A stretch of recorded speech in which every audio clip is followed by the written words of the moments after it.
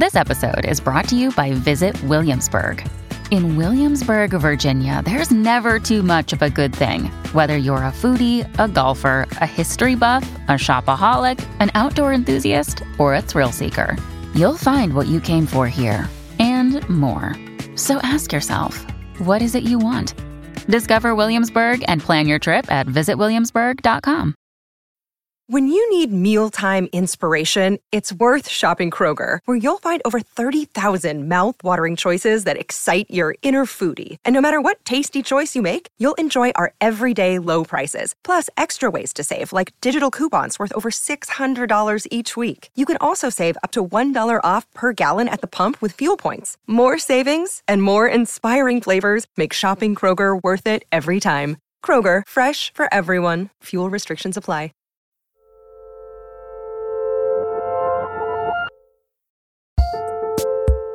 Hello, and welcome to another episode of Working Overtime, Working's bi-weekly, advice-focused iPad to Working's MacBook. I'm your host, Karen Hahn. And I am your other host, Isaac Butler. Hi, Isaac. How are you doing?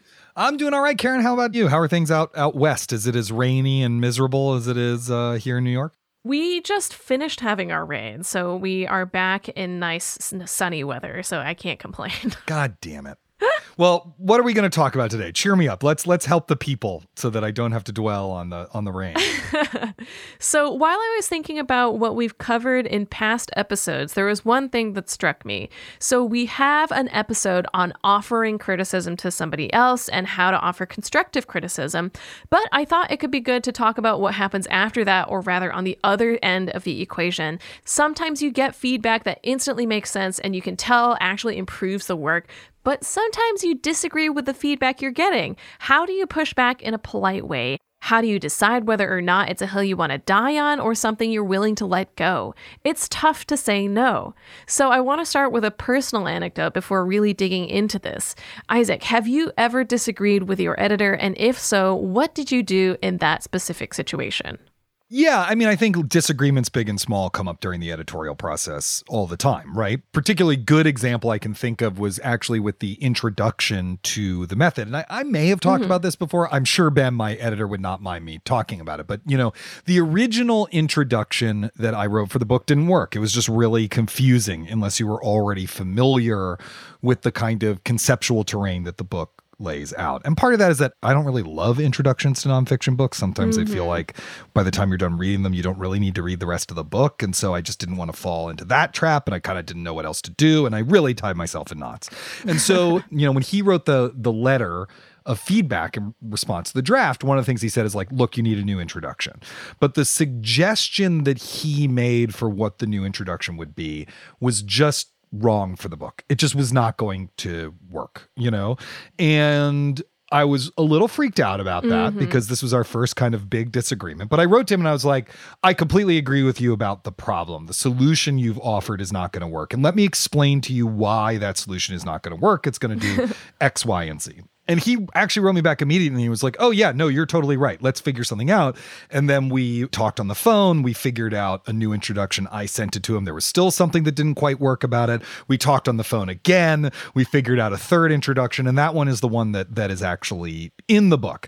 So the nice thing was that he was right about the problem and wrong about the solution, right? The real difficulty is when you and a collaborator disagree on what the problem is, or even whether the thing they're talking about is a problem. That's much more of a minefield. But in this case, because we both had the same goal in mind, the disagreement over how to achieve that goal was fairly straightforward to navigate. And also we had a long creative partnership at that point and trusted each other. Okay, now to zoom out a little bit. I think, as you said, disagreements are pretty inevitable in life, not just in the creative process. If you've never disagreed with the people around you, then I'm incredibly envious of you.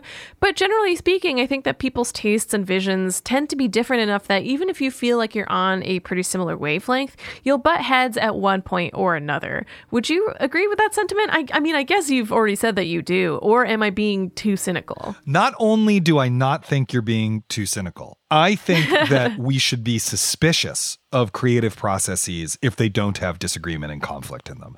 I'm not saying you should be throwing chairs at each other. I'm just saying if you agree about everything all the time, if you're not involved in constructive creative conflict, which can sometimes get heated, but it probably means that someone involved is holding back what they really think in order to protect someone else's feelings. And the work is going to suffer as a result of that. The difficult part is being honest with someone and respectful of them and maintaining both the work and your personal relationships. It's hard. Yeah. It's a complicated thing to do, but you have to learn how to have disagreement productively. Yeah. And so that question, how do we even approach it, right? Because again, it's really, really difficult and differs in so many ways depending on the situation. And for instance, like the answer to what to do will change depending on who exactly it is that you're working with. Is the person that you're disagreeing with a peer who's just offering feedback? Is it a co-collaborator? Is it someone who's technically above you, like your editor? How do you feel the relationship changes how you deal with feedback? Oh, yeah. I mean, that definitely changes, right? A peer's feedback, wonderful, great, whatever. You could take it or leave it, though, right? I mean, like they don't actually have any relationship to the work. They're trying to help you, and you can be grateful for that without necessarily using everything they say. In editor's feedback, you're usually not contractually obligated to take their suggestions. Ultimately, it's your name on it. You can push back, and in some cases, you can even say, hey, I get where you're coming from, but I'm not changing it, and here's why. But you do have to pick your battles. You have to be careful and strategic about how you do that. But a creative collaborator, like a partner in the creation of something, you really can't just go, no, I'm not taking that suggestion. They're your co-author, whether it's a book or a painting or a film or whatever. You really have to hash things out and come to some kind of consensus. Like when Dan and I were writing The World Only Spins Forward, one thing that we did, and this was Dan's suggestion, it was a smart one, was because it's an oral history, if a quote appeared in one of his chapters that he drafted in a chapter that I drafted, we put off choosing which chapter would go into until the very end, right? Because it was like, well, eventually we'll be able to look at the whole thing and see where that goes. But we did have to have those disagreements and argue about who should get their lines wherever, Yeah. Otherwise you end up with like the same quote 6 times in your oral history, which would not be good. I think in all cases, no matter who you're talking to, there are some things they have in common. It's worth trying to figure out where they're coming from, is the big one. A friend of mine has this adage that people giving you feedback think they're the doctor, but they're actually the patient.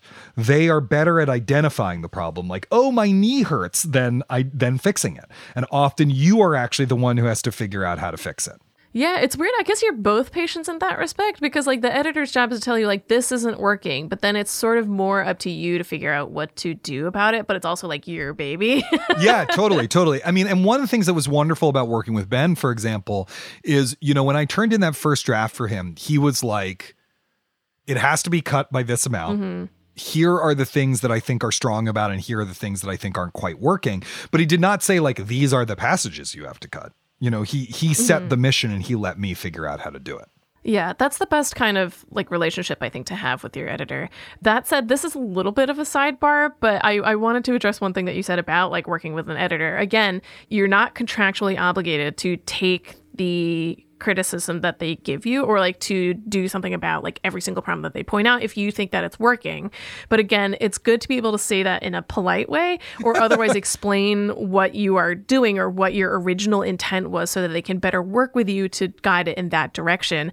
Because this is just speaking from experience. Like I have heard a lot of horror stories from editors about writers who don't take any criticism at all, like who will not take any suggestions. And in that case, it's like, what's the point of you working with this person? There really isn't one. And again, this is a sidebar, but I've noticed this happens so much more if the editor is younger, particularly if they are a woman or if they are a person of color. They tend to get more resistance. So just like be aware of what you're doing when you work with an editor. Like nobody is there to sabotage you most of the time. And it's worth like figuring out how to work with this person as opposed to saying like, no, like my writing is perfect and no one will ever touch it. Because if you're thinking that way, then like no one will want to work with you. Yes, no, I absolutely agree with it. What I was saying before is definitely like within the bounds of like being a good human being and a good person to work with and everything like that. And Karen, I think you've done a very good job of articulating that. Editors are almost never out to sabotage you, except for the nefarious Sam Adams at Slate.com. I'm just kidding. Sam is the nicest guy on earth. That's the only reason why Sam I said is that. wonderful. But it is worth noting, like, sometimes if you have a bad feeling about working with an editor, like, it is not always the case that your relationship is going to be good. Because, like, I have personally had this experience a few times where it's like, oh, I can tell in the process of writing this piece that this person would rather be a writer than an editor. Even in those cases, though, you have to be careful about how you like toe the line or who you talk to about being like, hey, like, here are my feelings about this subject, and I feel like we could work out a better way to work on this together. We're going to take a short break, but we will be back with more thoughts on pushing back without pushing too far right after this. What's the best way to learn a language? Immersion, living where the language is spoken and using it every day in everyday situations.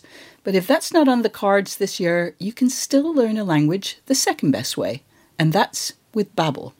I've used apps in the past to learn new languages, but when I came across Babbel, I wondered if it could help me refresh my knowledge of a language I once spoke well, but was now a little bit or quite a lot rusty. I have to say, I was impressed. The advanced lessons were really useful, tips and idioms that can help with in-depth conversations on topics that I can actually imagine chatting about.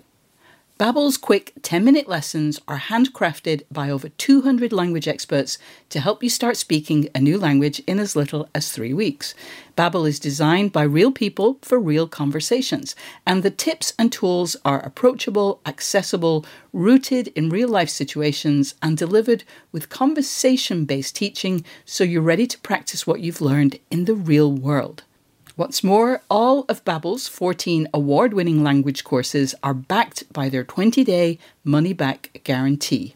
Here's a special limited-time deal for working listeners. Right now, get up to 60% off your Babbel subscription, but only for working listeners, at babbel.com/working. Get up to 60% off at babbel.com/working, spelled BABBEL.com/working. Rules and restrictions may apply. Hello, it is Ryan, and I was on a flight the other day playing one of my favorite social spin slot games on ChumbaCasino.com. I looked over at the person sitting next to me, and you know what they were doing? They were also playing Chumba Casino. Coincidence? I think not. Everybody's loving having fun with it. Chumba Casino is home to hundreds of casino-style games that you can play for free anytime, anywhere, even at 30,000 feet. So sign up now at ChumbaCasino.com to claim your free welcome bonus. That's ChumbaCasino.com and live the Chumba life. No purchase necessary. VGW. Void where prohibited by law. See terms and conditions. 18+. Hello to our listeners. Is there a particular creative struggle you'd like to hear us tackle?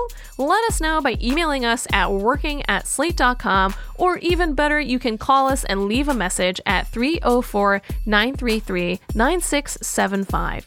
That's 304-933-WORK. Okay, so to get back to the topic at hand, I also want to know if there are cases in which you disagree but let it go. When do you decide that it's okay to go with feedback that you don't necessarily agree with? I think I've done this before where I might not necessarily agree that something has to be changed, but given that feedback, I'll change the offending sentence or idea, but sort of compromise by changing it into a different third thing rather than what was immediately suggested or otherwise explaining what my original intent was. What about you? Oh, yeah. No, I think every writer has a moment where they do that. Mm-hmm. I will say when we're reaching the end of an editorial process that has taken a while, like most things that I've done for Slate, the editorial process has actually been very fast, right? But if you've gone through multiple drafts, there comes a moment where you just want to give up. Where you're just like, God, I just am over this. and you can start to like kind of preemptively concede to any note that's given to you. I'm saying you, but I really mean me, the royal you. And in those moments, you actually have to be really vigilant because what's going on is just you're exhausted. That's really what's going on. You're actually like, you're so near the finish line. You're like a exhausted runner. But I will say, sure, I do it every now and then.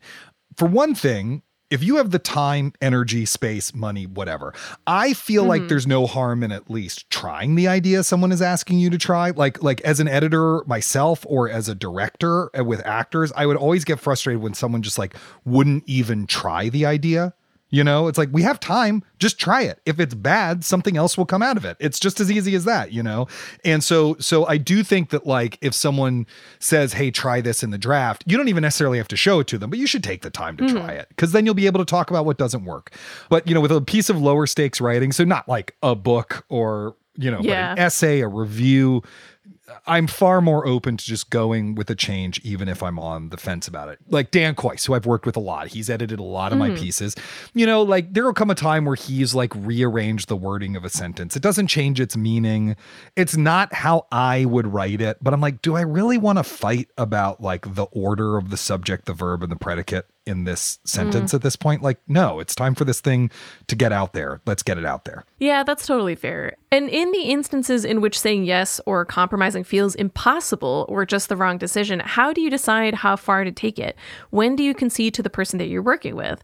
Obviously, I think this is also informed by your working relationship and probably several other factors. But broadly speaking, how do you decide a certain thing is a hill that you do want to die on? Oh boy, I have a bit of a story for you about this that I think connects to your earlier thing about editors who want to be writers. But the short answer to your question is, it's when the meaning of the argument has changed. That's when I dig in my heels. When it's like, you are actually, whether you realize it or not, you're kind of putting words in my mouth. I don't agree with the thing you are saying, right? Like, that said, editors are human beings. Sometimes they express or put into your writing something you disagree with, and they don't even mean to. They're just like, they're a different person trying to write the same thought, and it just comes out in such a way that it turns into something you wouldn't say. And it is absolutely okay to just be like, I disagree with that. What I actually think is this, and talk it over. You're going to find a solution there. And again, at the end of the day, it's your name on the piece. Don't say things you don't believe. But, you know, in the worst case scenario, you're right, Karen. There are editors out there who don't write, and what they're really looking for is writers who will convey their opinions. What they want is a mouthpiece. And I had an experience where someone approached me about writing a piece at a website / newspaper that I will not name. And when I had this inkling, like a little voice in my head was like, I think they just want you to write something and they've already figured out what it is, and they don't want your original thought. And so I did the thing where I was like, hey, this is actually what I think about this. I think we actually disagree a little bit here, but I'm happy to write it if you want this. And they're like, well, would you also talk about this other thing? I was like, yeah, sure, but I'm going to do it from my perspective. Well, yeah. I turned that piece in, and there began a miserable 2-month process of writing and rewriting and this and that, where they kept trying to get me to say things that I didn't believe, and to kind of, if I remember correctly, kind of rant against cancel culture a little bit, or, you know, whatever it was. And I was just I was getting really fed up. And then I realized that we had never discussed the rate. And so I wrote them and I was like, by the way, what is the rate for this piece? And they were like, we typically pay $250. I was like, okay, I'm killing the piece. I was just like, I'm not doing this. It's not worth it. It's not worth it. And then they came back with more money, and I was like, no, you don't understand. I was trying as nicely as possible to be like, I do not want to work with you. Like, so don't just like, no, let's not do this anymore. And we went back and forth, and eventually I ended up pulling the piece. And you know what? Sometimes you got to kill the piece. It is better to kill the piece than to have something out there on the internet forever with your fucking name on it that you do not agree with or believe in. Okay, I have a story about this too, because I remember like it was around like when Succession first came out, and I managed to like Succession pill all of my coworkers, and we were all like, this show rules. This is amazing. And then somebody came in the next day and was like, hey, can someone write about how the season 1 finale sucks? And we were like, none of us think that. And they tried for like the full week to get somebody to write that piece, but it was like, none of us think this. Like, we literally like don't agree with you. Like, you should write it if you want this to go up on the site. Like, we are not going to do this because we fundamentally don't agree. And this sort of thing has happened honestly a couple of times, and once to the point where like I had a piece that I submitted based on one editor's guidelines get totally rewritten by a second editor who was like, actually, we want it to be more like this. And I was like, this is not a me problem. Yeah. You guys clearly haven't coordinated. But in those cases, it generally comes down to how much I'm getting paid for something as to how much I'm willing to push back, where it's like, okay, for X amount of money, I'm willing to go through a few more hoops. But for Y amount of money, I'll say, hey, like, I really don't feel good about this. And if this is the direction it's going to keep going in, then I would rather kill it or not have my name on the piece. Yeah, totally. Anyway, point being, it's honestly really hard to push back on stuff like this because you fear like not getting the paycheck, you fear burning a bridge. And again, if you've got a really good relationship with a person that you're working with, maybe this question isn't as hard. But let's think about it hypothetically. Do you torture yourself wondering what to say in these instances? Because I certainly do. Oh my God. Well, I am a people pleaser, Karen, so I hate it. You know, the middle child in me is like, oh no, I'm going to disappoint them. There's times I've been kept up at night by the anxiety, literally by the anxiety of, you know, digging in and sticking by my guns. Sometimes actually, it feels worse to do that with someone you have a good working relationship with until you've done it a few times, and then the two of you can know how to disagree. In terms of burning bridges, though, I will say, because obviously I burnt a bridge at that place that I pulled the piece from, but I would never want to write there anyway. You know, like one thing to ask yourself when you start to get too worked up about sticking to your guns is actually how much do you value the relationship? You know? Yeah. And if it turns out that like, actually, I'm okay never writing for these people again, then different moves open up to you. You know, in that circumstance I told you before, I was like, I never want to write for these people again. So they are offering me more money to do this again. And I said to them, I will do it if you print whatever I write in the next draft. Right. And of course they said no. And then we killed the piece. But like, I could make a demand like that because I actually didn't care about that relationship anymore. I would never make a demand like that with Sam Adams or, you know, Dan Forrest or whoever. It's like that would be a ridiculous thing to do. But again, throughout, the important thing is to still like, you want to walk away from that situation feeling like you were not an asshole, that you were a good human being, that you tried to make something work. And I think, you know, you can be guided by that too. Yeah, sometimes you can just tell if somebody that you're working with like does not value your work or time. And in those cases, like it is kind of best to cut the cord. That said, on that downer of a note, we will be back with our final thoughts on this process right after this. Womp womp. Listeners, I just want to remind you that if you're enjoying working overtime, please subscribe so that you never miss an episode. If you listen on Apple Podcasts, we would love for you to rate or review the show. It really does help new listeners to find us. And if Overcast is your app of choice, please hit the star to recommend the episode to others. All right, here is my final thought on this subject. Maybe most importantly, how do you push back without sounding like, well, a dick? I think it's very easy for feedback to come off as very condescending or otherwise misunderstanding. It is a very fine art to give feedback to feedback. Yes, totally. And I think it actually employs the exact same steps, tools, and attitudes as giving good feedback. Do you know what I mean? I think it's the same thing, and that you want to like, where is the person coming from? Honor their point of view just as you would want yours honored. Do you understand where they're coming from with the note? Like, you might not. And if you don't leap to rejecting the note.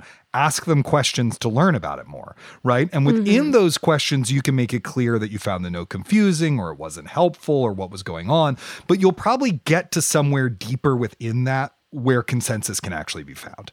With feedback you disagree with, you want to, I think, the thing you want to really focus on is just articulating what you were trying to do with that section of the work, that corner of the painting or that sentence or paragraph or scene or whatever.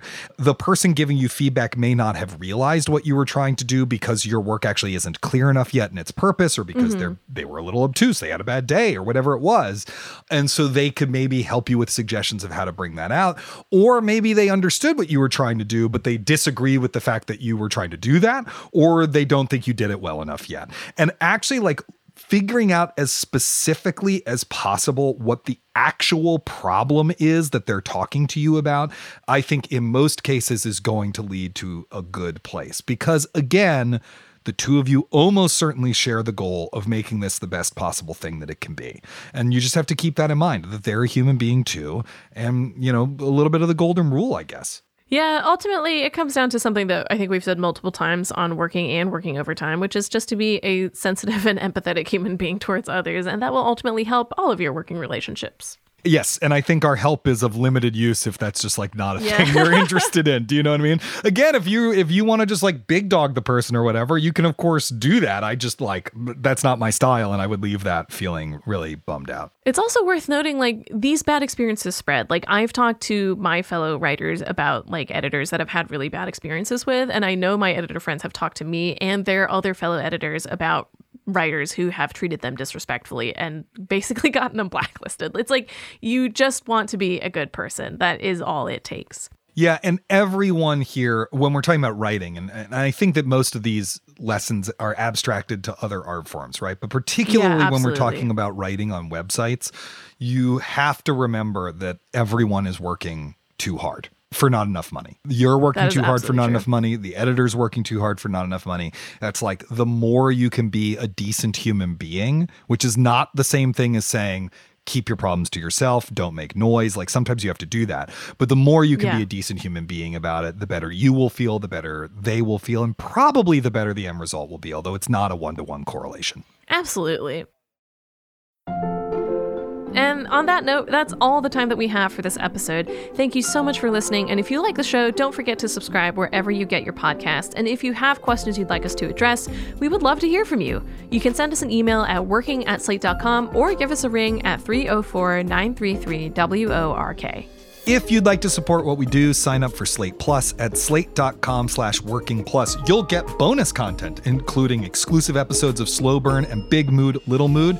You get little bonus interview sections on our regular show of Working. You get full access behind the paywall at slate.com, and you get to rest easily at night knowing you are helping to keep this show going. Big thanks to Kevin Bendis and to our series producer, Cameron Drews. We'll be back on Sunday with a brand new episode of Working, and in 2 weeks, we'll have another Working Overtime. Until then, get back to work.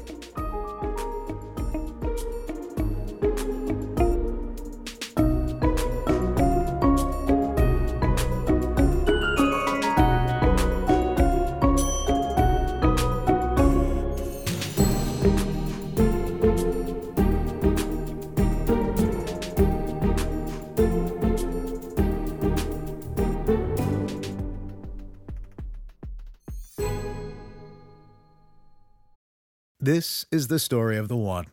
As a maintenance engineer, he hears things differently. To the untrained ear, everything on his shop floor might sound fine, but he can hear gears grinding or a belt slipping. So he steps in to fix the problem at hand before it gets out of hand. And he knows Grainger's got the right product he needs to get the job done, which is music to his ears. Call, click Grainger.com, or just stop by. Grainger, for the ones who get it done.